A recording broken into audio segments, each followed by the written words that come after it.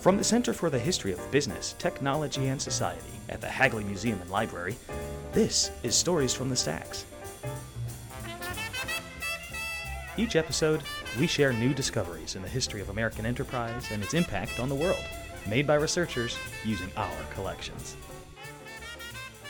So my name is Bernie Carlson, and I teach at the University of Virginia, and although I'm a historian, I work primarily for the School of Engineering and Applied Science there, and I run the non-technical unit that is called Engineering and Society. And the interesting thing that I get to do is not only do I study entrepreneurs and inventors, but I am trying to prepare the next generation to be innovative and entrepreneurial. My visit here is to begin developing a new book on the early automobile industry, which will focus on the tycoon who you have never heard of named William C. Durant. And Durant was the founder of General Motors. Many people know that General Motors was created in 1908, the same year that Henry Ford introduced the Model T. And so my interest is in looking at Durant and saying, is there another kind of story different than the story of Ford and the Model T that we ought to tell about the automobile industry?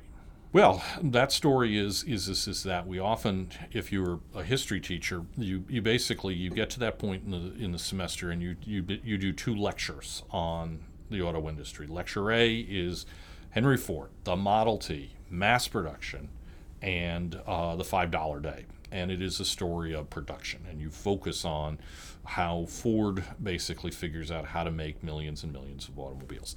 Lecture 2 is almost always in the 1920s and 1930s, and the star of that show is a man named Alfred P. Sloan, and you talk about General Motors, and you talk about the idea that you should an automobile company is going to produce a car for, as Sloan liked to say, for every pocketbook and every purse. In other words, there's cheap cars, there's medium-priced cars, and there's expensive cars. What's missed there is that there were a lot of choices and a lot of risks taken by people from the 1900s to the 1940s in trying to figure out how the automobile industry was going to work out. And we tend to tell the story as a story of a sort of unfolding inevitability.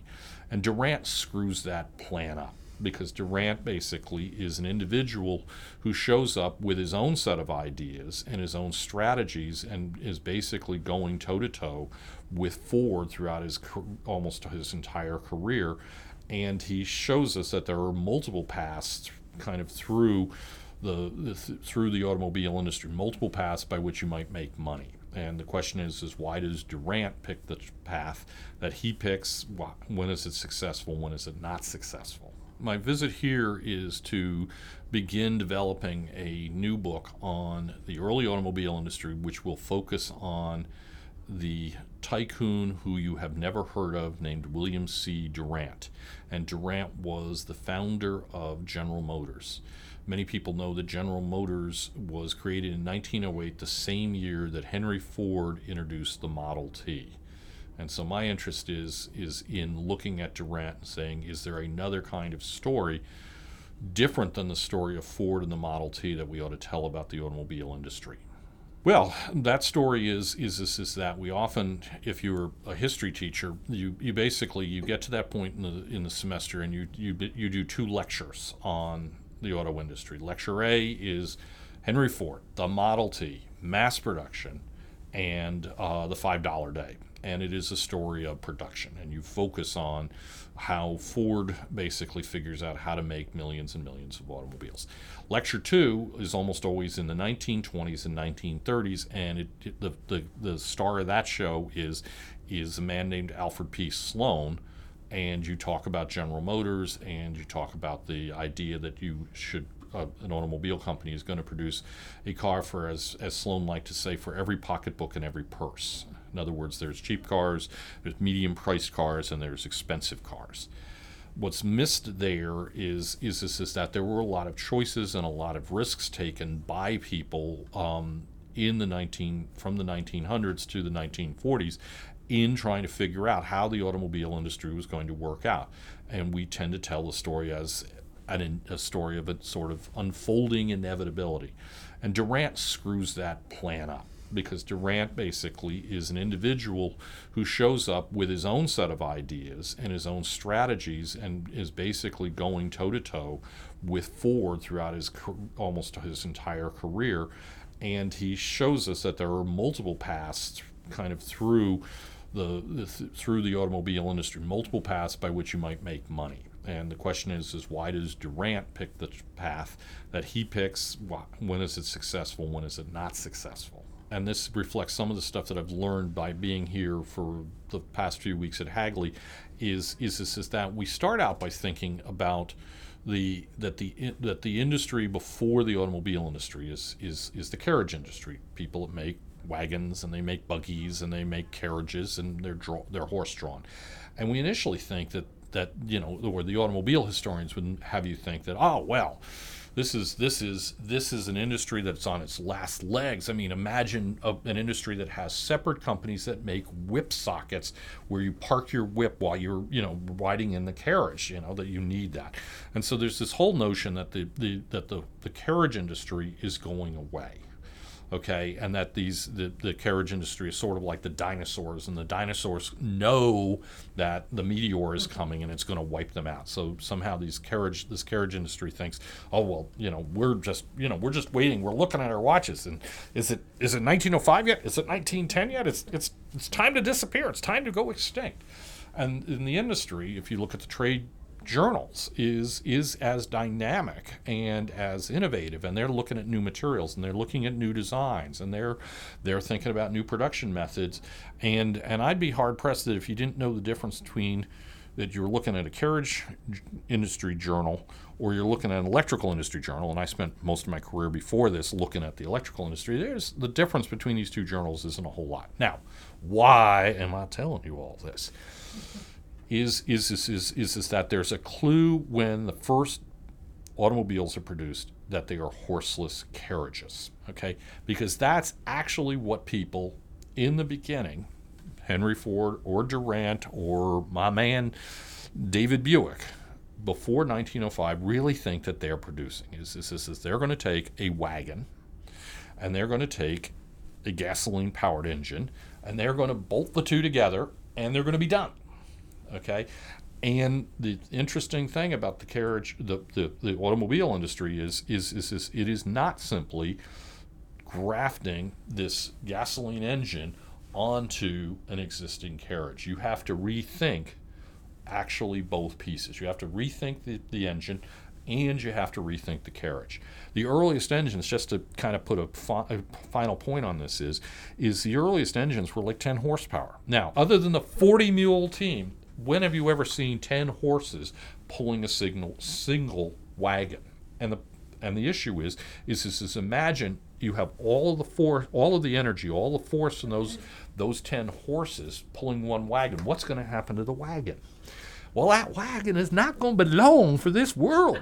I say unto you. So that is one of the technological challenges in this early industry is you're not, pretty quickly, you're not making horseless carriages. You're making something different.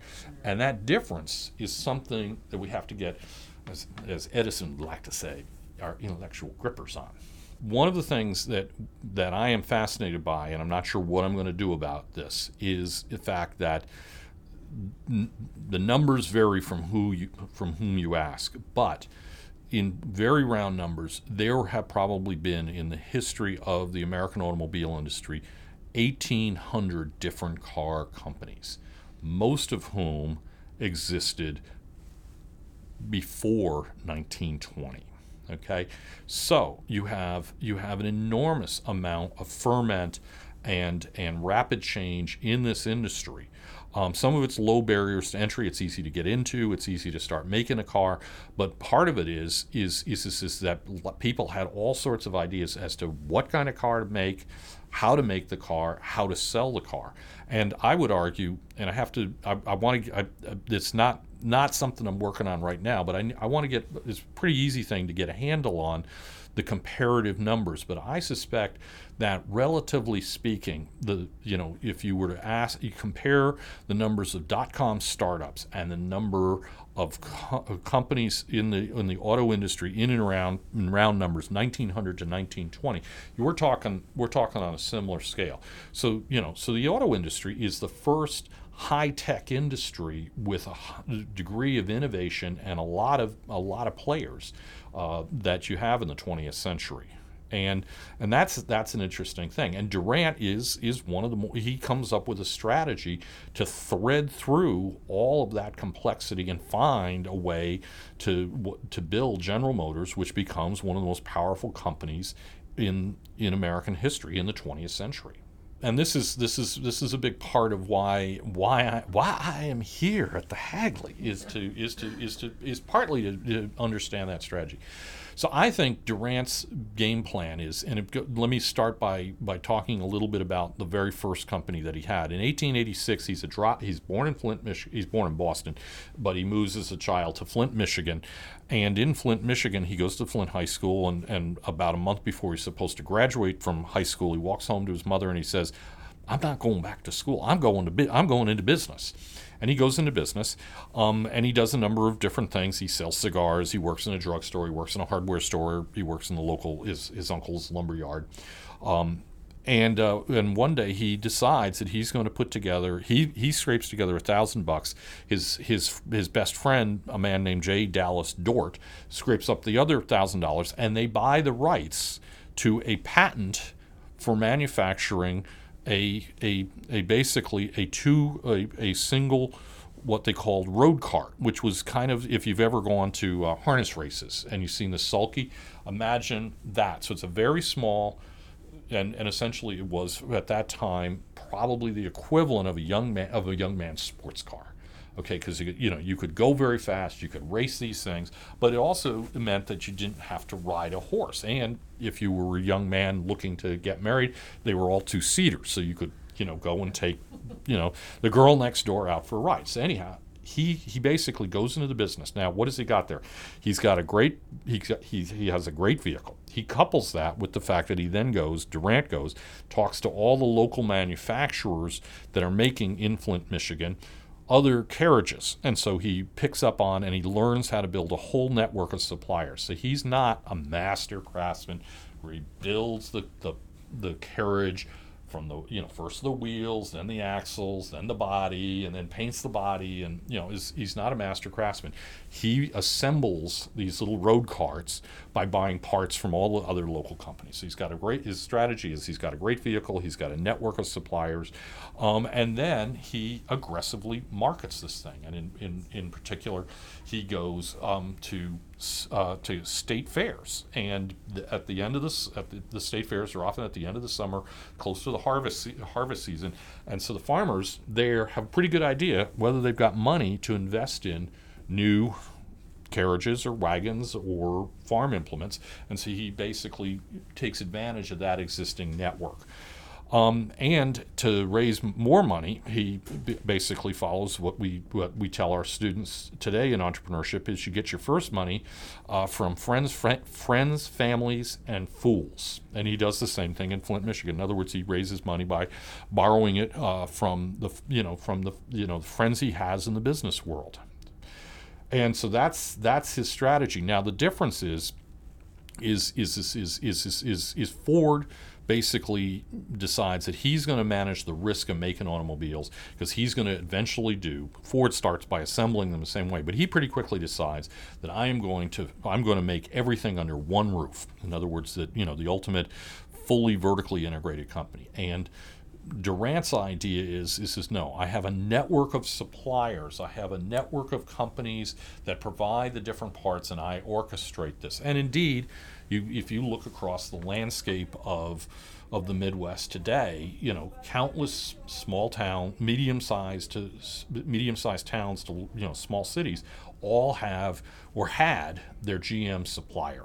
One place made brake parts, another place made bodies, another place made steering systems, and that's a legacy of a very real extent of Durant's vision of how you were going to make automobiles. Mentioned a little while ago, General Motors founded in 1908, and Durant at that point basically has built up the Buick Company. He then merges with Oldsmobile. A little while later, he basically brings Cadillac into the fold. He's doing pretty well. He actually brings in another 20 companies. Okay, many of which have gone into the ether. They are so obscure that even the outstanding Vincent collection here, which I'm just about to start in some cases has brochures from these companies, and in other cases, these companies are so obscure that even Z. Taylor Vincent couldn't find stuff about them. So anyhow, but he basically brings all of these companies together. The big ones are Buick, Oldsmobile, Cadillac, a bunch of others, and he keeps growing. And about 1910, he's thinking, I want to bring Ford in, and I want to keep growing. I need about $15 million. And the bankers, East Coast bankers, say no, because they think the automobile industry is a fad. They think this is going to come and go. Which is another piece, is frankly, we always think that bicycles kind of take off and they stay steady and that they kind of set the stage for the automobile industry. If you're standing around in 1908, there's been a bicycle fad that's come and gone. Okay, so there's a reason to think that this technology might have its moment and then go away. Okay, so that's what the bankers are thinking in 1910. Essentially, they won't give Durant the money and let him run the company. So they wrest control of the company away from him in 1910, and it's controlled by a syndicate of Boston bankers. Okay, so Durant goes away, and he does what he thinks he ought to do, which is he's going to create another car company. So he finds another ingenious mechanic named Louis Chevrolet. And basically, Louis Chevrolet makes for him a car called the 490. Now, the 490 is designed to go toe-to-toe with Henry Ford's Model T. It's called the 490 because the Model T, when they're planning this, is now 1913, 1914, costs $500. And so they are going to be, and they advertise it, and Durant makes a big deal, and he says, I'm going to be $10 cheaper than the Model T. Okay, you can guess what Ford did. As they got just to the point where they put the 490 into production and were selling it, Ford dropped the price, of the Model T. Just so it was just below. But the reason why Ford and Chevrolet, we see them as being competitors unto this day. I mean, I don't know about your small town, but my small town in Virginia, you were either a Ford man or you are a Chevrolet man, and these are two different universes. Okay, but this is where it goes back to. Okay, so Chevrolet, even though it doesn't completely replace the Model T, but it basically competes with it, allows Durant to basically build up a very big company very quickly, and using that, he has a platform whereby he basically buys up stock in General Motors very quietly, and in 1915 takes the company back from the bankers. Now, enter stage left, John J. Raskob and Pierre S. DuPont. Okay, it's World War I. The DuPont company is making a ton of money on explosives that they are and munitions that they're selling to the Allies. And so Raskob and Pierre say, what are we going to do with all this money? And they do two things. They invest in diversifying DuPont into a chemicals industry or a chemicals business, and they say, let's invest money in the next up-and-coming high-tech industry. Okay, they're a high-tech industry, so what's another high-tech industry? It's automobiles. Now, there are some people that say, and the U.S. government, I have learned this week, can you believe it, that the DuPonts bought into General Motors because they thought that they were going to sell artificial leather and chemicals and Duco paints, and that they were going to do this solely so that they had a captive customer in General Motors. I do not believe this is true. despite what the federal government accused them of doing in 1951. I cannot emphasize that one should be suspicious of that whole line of thinking. Because to go back, what I think is important is that Pierre and Raskob were looking to diversify the DuPont company and the DuPont family portfolio. Okay? And they looked around and they saw that they could basically start buying into General Motors. And by the end of World War I, now we're up to 1918, they have a substantial piece of controlling stock in General Motors. Now, Durant is a fellow who has basically, this is a guy that has basically built up a company, got it taken away from him, and recaptured it. Okay, so he's a Steve Jobs-like character. This is somebody who's always going to make a comeback, and he's always going to be on top. So the DuPonts by this time are basically, what are they doing at home in Wilmington? They are rationalizing their whole operation. They're hiring engineers. They are hiring scientists to create new products. They are paying attention to reducing costs of materials and processes, and they are creating a rational management organization. Okay, they look at DuPont. The DuPont people, Pierre, Raskob, all the way down the line, look at GM and they sort of say, I'm about now to crack my knuckles and say, right, we are going to rationalize General Motors. Now, my friends, nobody, if I were Billy Durant, here's what I'd be saying. I'd say nobody rationalizes Billy. This is my company, and I'm going to run it the way I want to run it, even though we're talking about a company that's now on the order of like $500 million. Durant basically has let the company do what it wants to do. Right after World War I, everybody, all of his car divisions, again, Buick, Chevrolet, Oldsmobile, and Cadillac, and a bunch of others that we're not even going to talk about now, including tractors and refrigerators. Okay, every division of General Motors basically says we're going to expand, and so we're going to buy lots and lots of parts and raw materials, and we're going to be ready to pump out automobiles and tractors right, left, and center. Okay, well, there's a recession in 1920. The economy doesn't. It goes through a post-war contractual adjustment, and the economy basically slows down. And General Motors cannot sell as many cars as it should be selling, and so the price of General Motors stock begins to go down. Now, here's where the story gets kind of interesting, but a little bit complex. What did Durant think he was doing? Durant begins to buy up stock on Wall Street for General Motors to prop up the price. Now, he's propping up the price because, again, he's taking care of those friends and family that invested in the company. He's also propping up the price because he wants to be in a better position when the economy turns positive again and the company's starting to manufacture it. Or, door number 3, Durant's doing it because nobody's going to rationalize Billy Durant. And he wants to, just like in 1915, in 1920, Durant wants to basically gain control and get out from under potential control by the DuPonts. Therein lies a story of financial adventures that requires spending quality time in the archives to understand what we can and cannot know about that. And so that's why I have spent weeks in the soda house, as I like to say, reading dead people's mail. And I am indeed doing the classic thing, which is I am following the money. I am here to follow the DuPont money. Thank you for listening to Stories from the Stacks. For more information on the Center for the History of Business, Technology, and Society and the Hagley Museum and Library, visit us online at hagley.org. That's hagley.org.